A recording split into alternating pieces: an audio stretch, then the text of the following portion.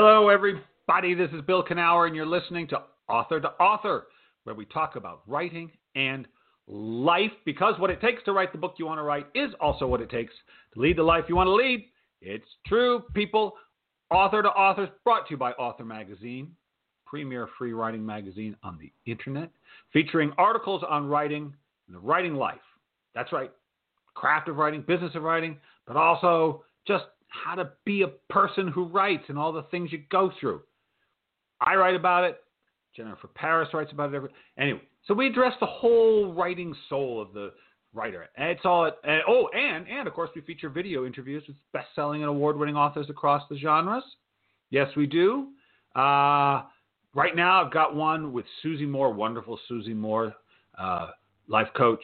But next week I'll have next month, suspense author Michael Elias. But, fascinating guy. Worked in television, worked on all kinds of wonderful shows, classic shows, worked with Steve Martin a lot. We talked about that. We talked about novel writing. And interesting guy. See, we deal with all kinds of writers, interview all kinds of writers. That's all there. authormagazine.org, and we're funded by the Pacific Northwest Writers Association, the PNWA, supporting writers from pen to publication since 1955, and we're still doing it, and we're going to keep doing it. Pandemic or no, doesn't matter. Yeah, if you want to take a class with us, a virtual class, if you want to go to a virtual conference, stop on over to pnwa.org where you can sign up for all that. It's well worth your time. Yes, it is. Okay, so today's guest was introduced to me by one of the authors I interviewed recently, the lovely Laura Munson. Yes, she said, you need to meet this guy. And she was right. So we talked and we had a wonderful conversation. And I said, got to have you on my show, Albert. And he said, okay. So Albert Flynn DeSilver is with us today. He's a poet, memoirist, novelist, speaker, and workshop leader. Now, his work has appeared in more than 100 literary journals worldwide, including what I think is pronounced ZYZZYVA. I've seen that name for all these years. I've never tried to pronounce it. ZYZZYVA, yes. And New American Writing, Hanging Loose, Jubilat, Exquisite Corpse, Jacket, Poetry, Kanto, Van Gogh's Ears, and many others. He's the author of several books of poems and the memoir Beamish Boy. He's also served as Marin County, California's very first Poet Laureate. And he has shared the stage with U.S. Poet Laureate Kay Ryan and bestselling authors Maxine Hong Kingston, Cheryl Strayed, Elizabeth Gilbert, and legendary beat poet Michael McClure. He's also the founder of Writing as a Path to Awakening, which is a fabulous book, I should point out. But Writing as a Path to Awakening, he founded that. And it's all about an embodied, interconnected approach to creativity and writing, just like I like. And so he's with us today. Albert, how you doing? I am doing fabulous. Thanks, Bill. Really delighted to be here. So, Albert, a lot of stuff, poetry, novels, workshops. Was it always writing for you? Was that really the path, or how did you come to that? No, I was just writing about this morning, as a matter of fact. Yeah. I came to writing via photography, and I studied photography as an undergrad at the University of Colorado, and then painted houses for a while and realized I didn't want to do that for the rest of my life. Yeah. So then I went back to, what do? I go back to art school, and which took me to San Francisco, and where I wound up at the San Francisco Art Institute, and studying photography again. But then there I was in San Francisco at the Art Institute, and there were all these incredible people who were painting and sculpting and doing performance art and installation art and so forth and so on. And so I kind of fell in with this crew sort of hovering around Paul Koss, who's an installation artist and video artist and just an amazing guy. And I just started just doing all kinds of stuff, and language just began to enter into the field. I found myself not making any photographs without titles that were very heavily thought about, to the extent that they were sort of poems and they had to be a part of the artwork. And then Bill Berkson, who is teaching art history there at the Art Institute, he's the legendary Bay Area poet. He died a few years ago. But he he was teaching art history. We all had to go through Bill's class. One night he sends me to a poetry reading. He didn't literally pack me up in a box and ship me there, but he pretty much inspired me. I wasn't doing anything. I was bumbling around the studios, and he's like, "Hey, there's this reading at the Cal Theater. You should go check it out." I'm like, "Reading? I don't like poetry. I don't, this isn't on my right." He's like, "I'm going to be reading. You should check it out." So I go down there, and the Cal Theater is a gorgeous theater out in Fort Mason, and it's an all-star cast. It's the release party for the Norton Anthology of Postmodern American Poetry. Wow. And so all the Diane DePrimo was there, and Lynn Haginian, and Alice Notley flew in from Paris, and Ron Padgett from New York. And it was just an incredible evening, and I was just, I literally got hit over the didn't get literally hit over the head. I got grabbed via lightning bolt by something that Paul Hoover, the editor, said at the very beginning of his introductions. He was introducing the anthology, and he read this piece from Jack Spicer called Imaginary Elegies. I don't know if you know this poem, but I don't. It's a fantastic poem. And it has all these images of photography and references to photography. So I was rapt. And there's this one line where he goes, "Unbind the dreamers, poet be like God." And I was like, what? Yeah. I want to be like that. No photographer ever said that. Right. So that was sort of the night I identify as my conversion to writing in poetry. That's right. You had like a born again kind of experience as a poet. Wow. Totally. Well, and if you know Spicer, God is it's a mystical thing. He thought of poetry as this form of magic and mysticism. It wasn't God, quick, go to church and study the Bible. Right. Not that kind of God. No. So. No. Yes. And so I agree. I think poetry was one of my first ways into really understanding writing, and I was a person who was spiritual in nature but didn't know what to do with it, but art was one of the places that allowed me to be that way and connected me to that, and poetry for sure. Because the thing about poetry is, of all the art forms, all the written art forms, I think poetry leaves the most room for the reader. They kind of require the reader to finish the circle, even more than fiction. That's right. And so when it works, boy, you feel like you've transported because you've done so much. I think you did maybe more than the reader of, a novel, for instance. Well, it's demanding. That's the thing of it. That's why I think most Americans have a hard time with poetry, because you got to do a little work. And they're like, you know what? I did enough work today. I've done enough work. And I get it. But man, when it works for you, it's something. So that is interesting. So you came to it, and you came to art through the avant-garde. If you're talking about installation art and the art world, was this in the 80s, early 90s? When was this? This was the early 90s, yeah. Yeah. And so, so you're talking about the avant-garde poetry and installation art. You're talking about things out of the mainstream. And so you came at art and when we talk about the avant-garde, we're talking about non-monetary usually. That's not the driver, That's an understatement. Yeah, well, I know. But it's true. But that does root you in a particular relationship to the arts, which I will tell you, because I teach, and I know you teach writing too. I teach it, and there are certainly people who have, dollar signs in their eyes, poor pups, right when they start their writing career, and that I think that can get in the way. It can indeed. No, I had no illusions from the get-go, because I was engaged in a fringe art form. Yeah. And within that art form, I was on the experimental fringe, so I wasn't even in the the popular Mary Oliver school, where, people or Billy Collins school, where they actually sell books and people show up to their readings. I was hovering around with these folks in New York City and in San Francisco, and we had our little coterie, and we published our little magazines, but there was sort of 10 or 20 of us. Right.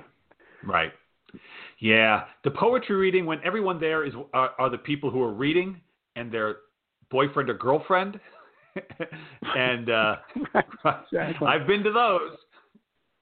You know, yeah, all right. It was both inspiring and at times depressing. Sure.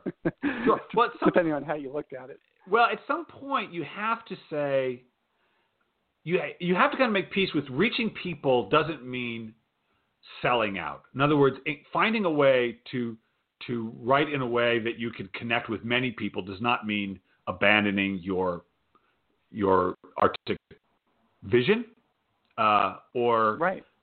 or selling out. That is, the two are not necessarily synonymous. And obviously, you began to move in it. So you wrote. Was it so? Initially, it was poetry, I guess. Yeah, that was the first. Yeah, for almost like 12, 15 years exclusively. Don't you think?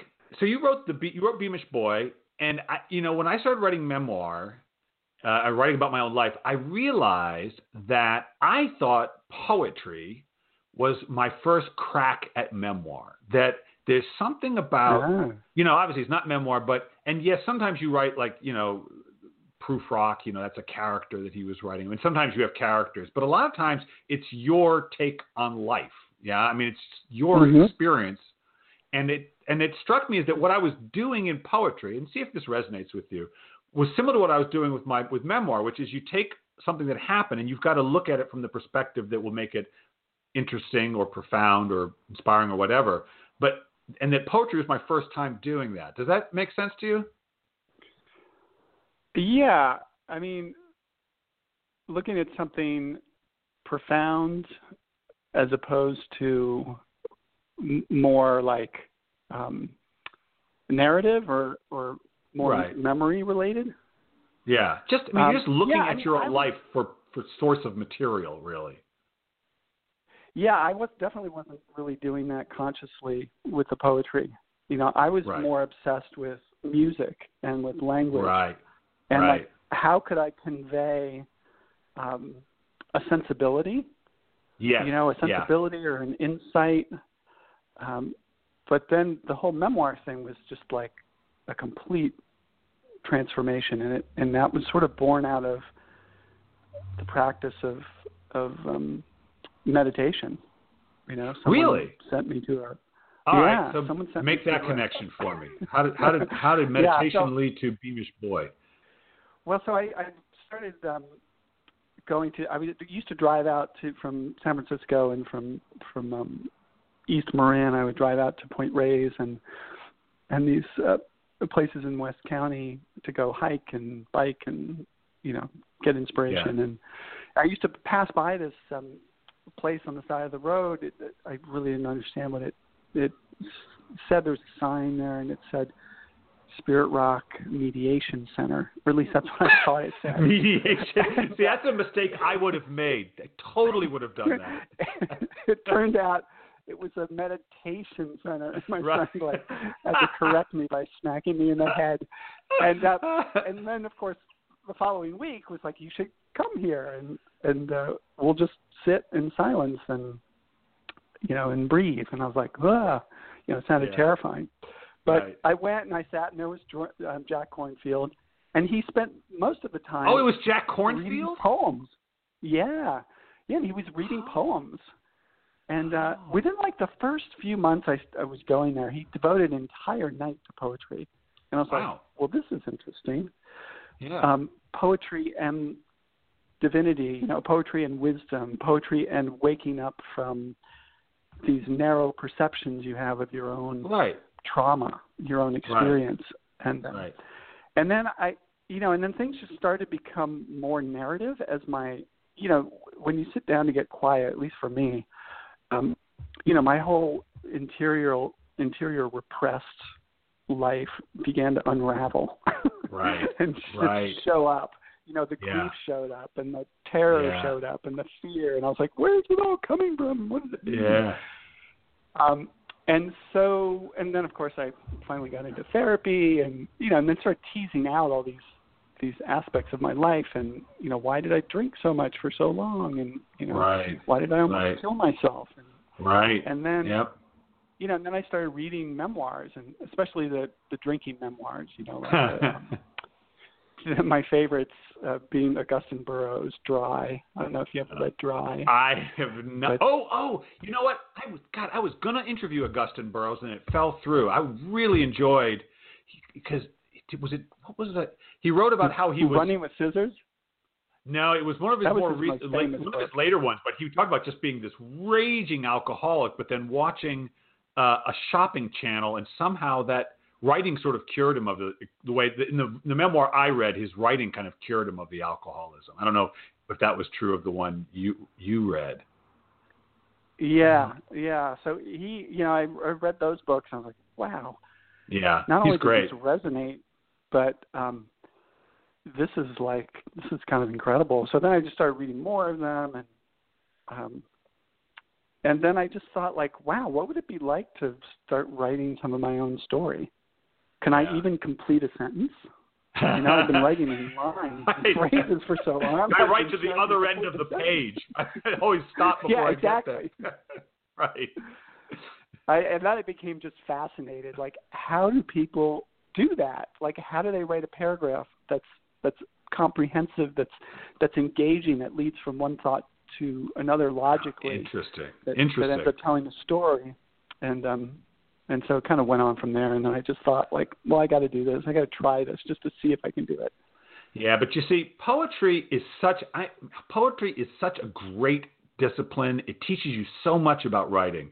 It teaches you about economy. It teaches you about the sound of language, which, the thing is, you can ignore the sound of language and still be a perfectly fine writer, but language has noises it makes, and they, it does. And I remember I found, when I read The Rime of the Ancient Mariner, and I was 15, I was like, holy shit. And Coleridge, I was like, I didn't realize, I get something now. It just clicked through for me. So I just think if you can get into it, it prepares you for prose in a way prose can't prepare you for poetry, I think. Yeah, I totally agree. I mean, I call it the ground of all great writing, the language of possibility. It's just such a rich and important place to start. And you think of all the great writers, whether they're writing great American novels or they're our favorite songwriters, they all read poetry. Yeah. And many of them practice writing it. I just think there's something about it, whether you're going to be like a professional poet or not, there's just something about it that teaches you. I think it just teaches you about how little you need to do something. Anyway, so you said something earlier which I thought was really fascinating about how meditation led to your memoir. And I had thought, this has only come to me very recently, and I wrote a little piece about it, but I'm going to write about more, which is that the power of learning how not to think. But I didn't. As a young man, I liked to not think. Sometimes, that's why I could do sports, and that's why I could play music. But I thought it maybe was a weakness because I was a little bit of a simpleton because smart people were thinking all the time, and it struck me that exactly because they're always thinking. But I've realized, and I'll bet you do this, and I want to get to writing as a path to awakening. One of the things that struck me, when I teach writing, is I have to teach my students how to begin writing. That there's a thing you have to do before you can move from your domestic life to your writing that isn't automatic. And I realize what it is the ability, like with meditation, to stop thinking about what you had been thinking about so you can get still so the ideas can come to you. That there's a stillness you have to enter and sort of for things to come. And it hadn't even occurred to me that I'd been practicing that as a boy, but not seeing it as a strength. You know what I mean? I thought it was maybe, because I should be thinking more about stuff. What do you think of that? Right. Because the meditation says, stop thinking. Stop thinking. Exactly. No, and like you, I had this sort of terror that, I was trained in art school especially that, you are judged by your brilliant idea. Like, that's how you succeed. That's what makes you awesome. Concept. And so the whole, especially, I got so heavy into the concept shit because my mentor was a conceptual artist. Right. And he was brilliant. He showed all over Europe, and I just, I fell at his feet. Sure. And but he was, he was also really smart and very humble, which took me a while to figure out. And he was very experiential. He used to take us up to the Sierra Nevada for the weekend, and he'd be like, yeah, we're doing our art seminar, our sculpture seminar, and we're going to go up to the Sierras and drink beer and play pétanque and go rock climbing. Right. And in between, people will set up and do some full installation pieces out in the, in the yard or in the abandoned swimming pool or wherever. Right. But that was, I don't know, I'm sort of going off on a tangent here, but it made me think about how important the visual art was in terms of nourishing my my sense of the image and imagination, and being able to translate that into language. But I lost the tangent of your... Well, talk to me about writing as a path to awakening. One of the things, I think one of the reasons that Laura connected you and I is that I look upon writing as I like to write and tell stories, but it's also a means to understand myself and understand what living is. Not just writing about myself, but I find writing to be how I learn about life in a way, the creative process. And so when did you start teaching it, and what led you to want to teach that specifically? Oh, yeah. Well, I was on these this dual, from external appearances, a dual path of writing. And then I got heavily into the meditation thing. Right. And, I started going to these day-longs, and I started finding that it really nourished my creativity, and it really supported this practice of writing. And, I never had any writer's block. I was never lost for ideas. And I attribute that to just remaining open and willing to just receive and to pull from the eternal creative field that's basically always around us. It's always teeming with stuff. I don't even understand what that means, writer's block. But anyway, so there were these two paths. I mean, really one path, but ultimately, we can talk about them in terms of two paths, and they're just sort of merging together. And I don't know, at some point about 12 or 13 years ago, I was at Spirit Rock. I wanted to teach meditation, but I didn't want to do it without creativity and without engaged practice of writing. So I just had this notion that, like, what if we did something called writing as awakening, or writing as a path to awakening? And I pitched the idea to Spirit Rock, and they said, sure, let's try it as a half-day workshop. And it was very popular. And then we did it the next year with a full day long, and 100 people showed up or something. And, wow. And then so I kept doing it for about 5 years, and then I thought, well, maybe I should I should pull the curriculum together into a book project. I already had this framework, right? And so I just started, just thinking about like how this. I was also fascinated by the whole notion that meditation and mindfulness and waking up to sort of the truth of life, whatever that means, is kind of different than engaging with the imagination, and in creating artwork, because you're engaging the mind, right, when you're creating an artwork or when you're writing. Right. And when you're meditating, you're letting go. You're just letting it all go. No attachment, no clinging, just cleansing the mind. And like, how do we reconcile those two? Well, but don't you, when you write, I always think the first thing you've got to do is cleanse the mind. Because what I always feel like is I can't write until something has come to me. Like, I don't even know how to write until something has come to me. And things are always, just like you said, I love what you said about, that field is always there. But I have to put my mind in the correct vibration to allow those things to come in. Otherwise, that's exactly it. The right vibration.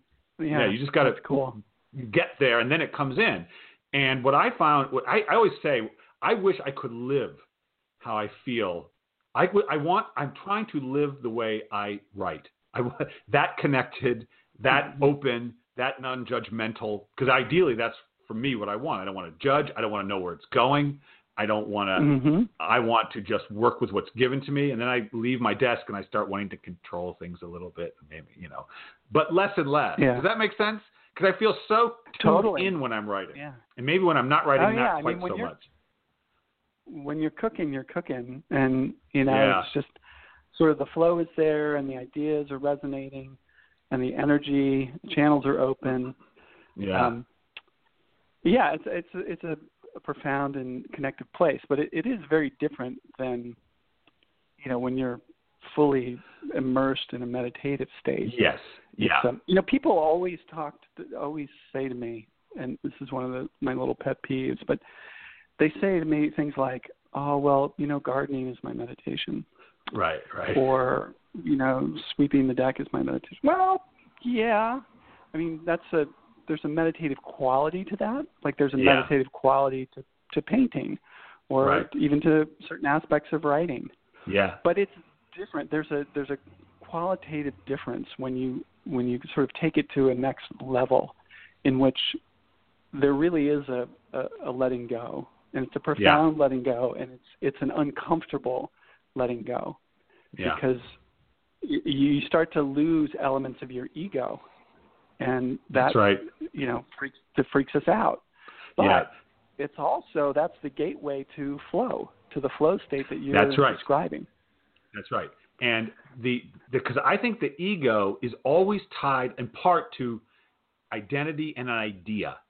Thoughts, ego is tied up in thoughts. I'm this thought, this thought is real. And you have to let go of all thoughts, and thoughts come to you when you're meditating, but it's the practice of saying, oh, that's right, I'm thinking, okay, goodbye. And you let it go, and you let it go, and you let it go. Because, it just keeps coming back. But to that feeling of it's that great line from Course in Miracles, which is, in my defenselessness, my safety lies. That sense of letting go of all protection. And in that moment, you feel at rest, at peace. And it's true. It's not quite the same as being in the flow of writing. Similar, but it's not the same. Yeah. Well, okay, so if people want to get on the path to awakening, they can buy the book, of course. Buy the book, people. That's the easy way. They don't even have to buy it, actually, right now. What? They can get it I'm giving it away for free. Holy crap, all why I'm are you doing that? Is shipping and handling. Wow. If they can help me out with I think it's like $7 for shipping and handling. Wow. And it's where a do website they get it? Available for free. And at AlbertFlynnDeSilver.com. Wow. Whoa, what a deal. And people. Yeah. Do you hear that? He's giving it away. So this is worth far more than nothing. And so they can go to AlbertFlynnDeSilver.com and they can order their free copy of it. Free-ish. Absolutely. Yeah, free-ish. I mean, all we're asking is $7.95 for shipping and handling, and that just so I don't lose too much money. I have to buy the books and then I have to send them out to people. And, it also comes with a meditation program that's also free. So. Wow. All right. You can't beat that. What if once all this nonsense is lifted, will you continue to teach workshops on this around? That is my dream, and that's what I've been doing for the past several years. Right. Yeah. All right. And people said to you, I want you to come to Indiana and do it. Will you do it? Indiana? I just picked Terre Haute. Yes. They want you in Terre Haute. Would you do it? Yeah, if they could pay my fee. All right, good. Of course they'll pay your way. People are dying to have you. Bless Indiana's heart.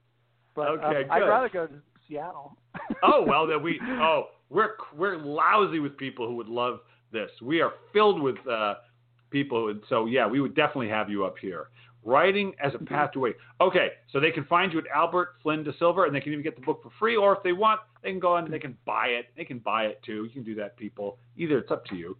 All right. Well, Albert, of course we had a great conversation because you're a great guy, and we got lots of things we could have talked about. But I got one more question for you. Okay. We've already been talking about this, but I want you to think about it even deeper. Finish this sentence. If writing has taught you anything, it's taught you what? Writing has taught me anything. It's taught me to be present. Yeah. to be alive in this moment, because this is it. And I'm curious about the entirety of it. And by this, I mean, what I'm thinking about, but also what you, Bill, are thinking about, and what Mary, you are thinking about, and everybody else. And just to be present for the incredible surprise of life. Oh, man. That's what it's so true. It's so true.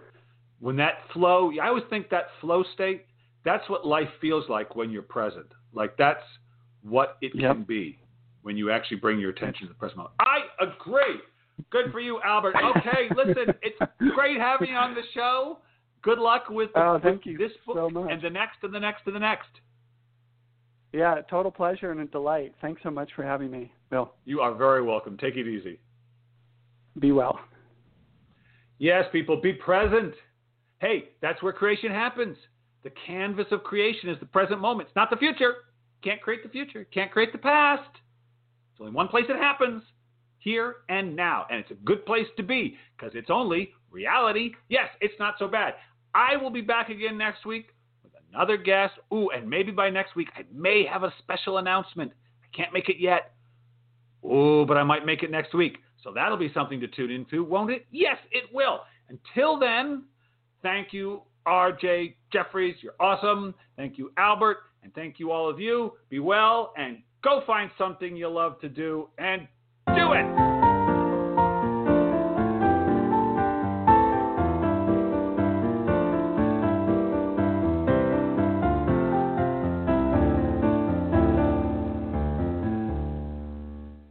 Let's talk about Medi-Cal. You have a choice, and Molina makes it easy, especially when it comes to the care you need.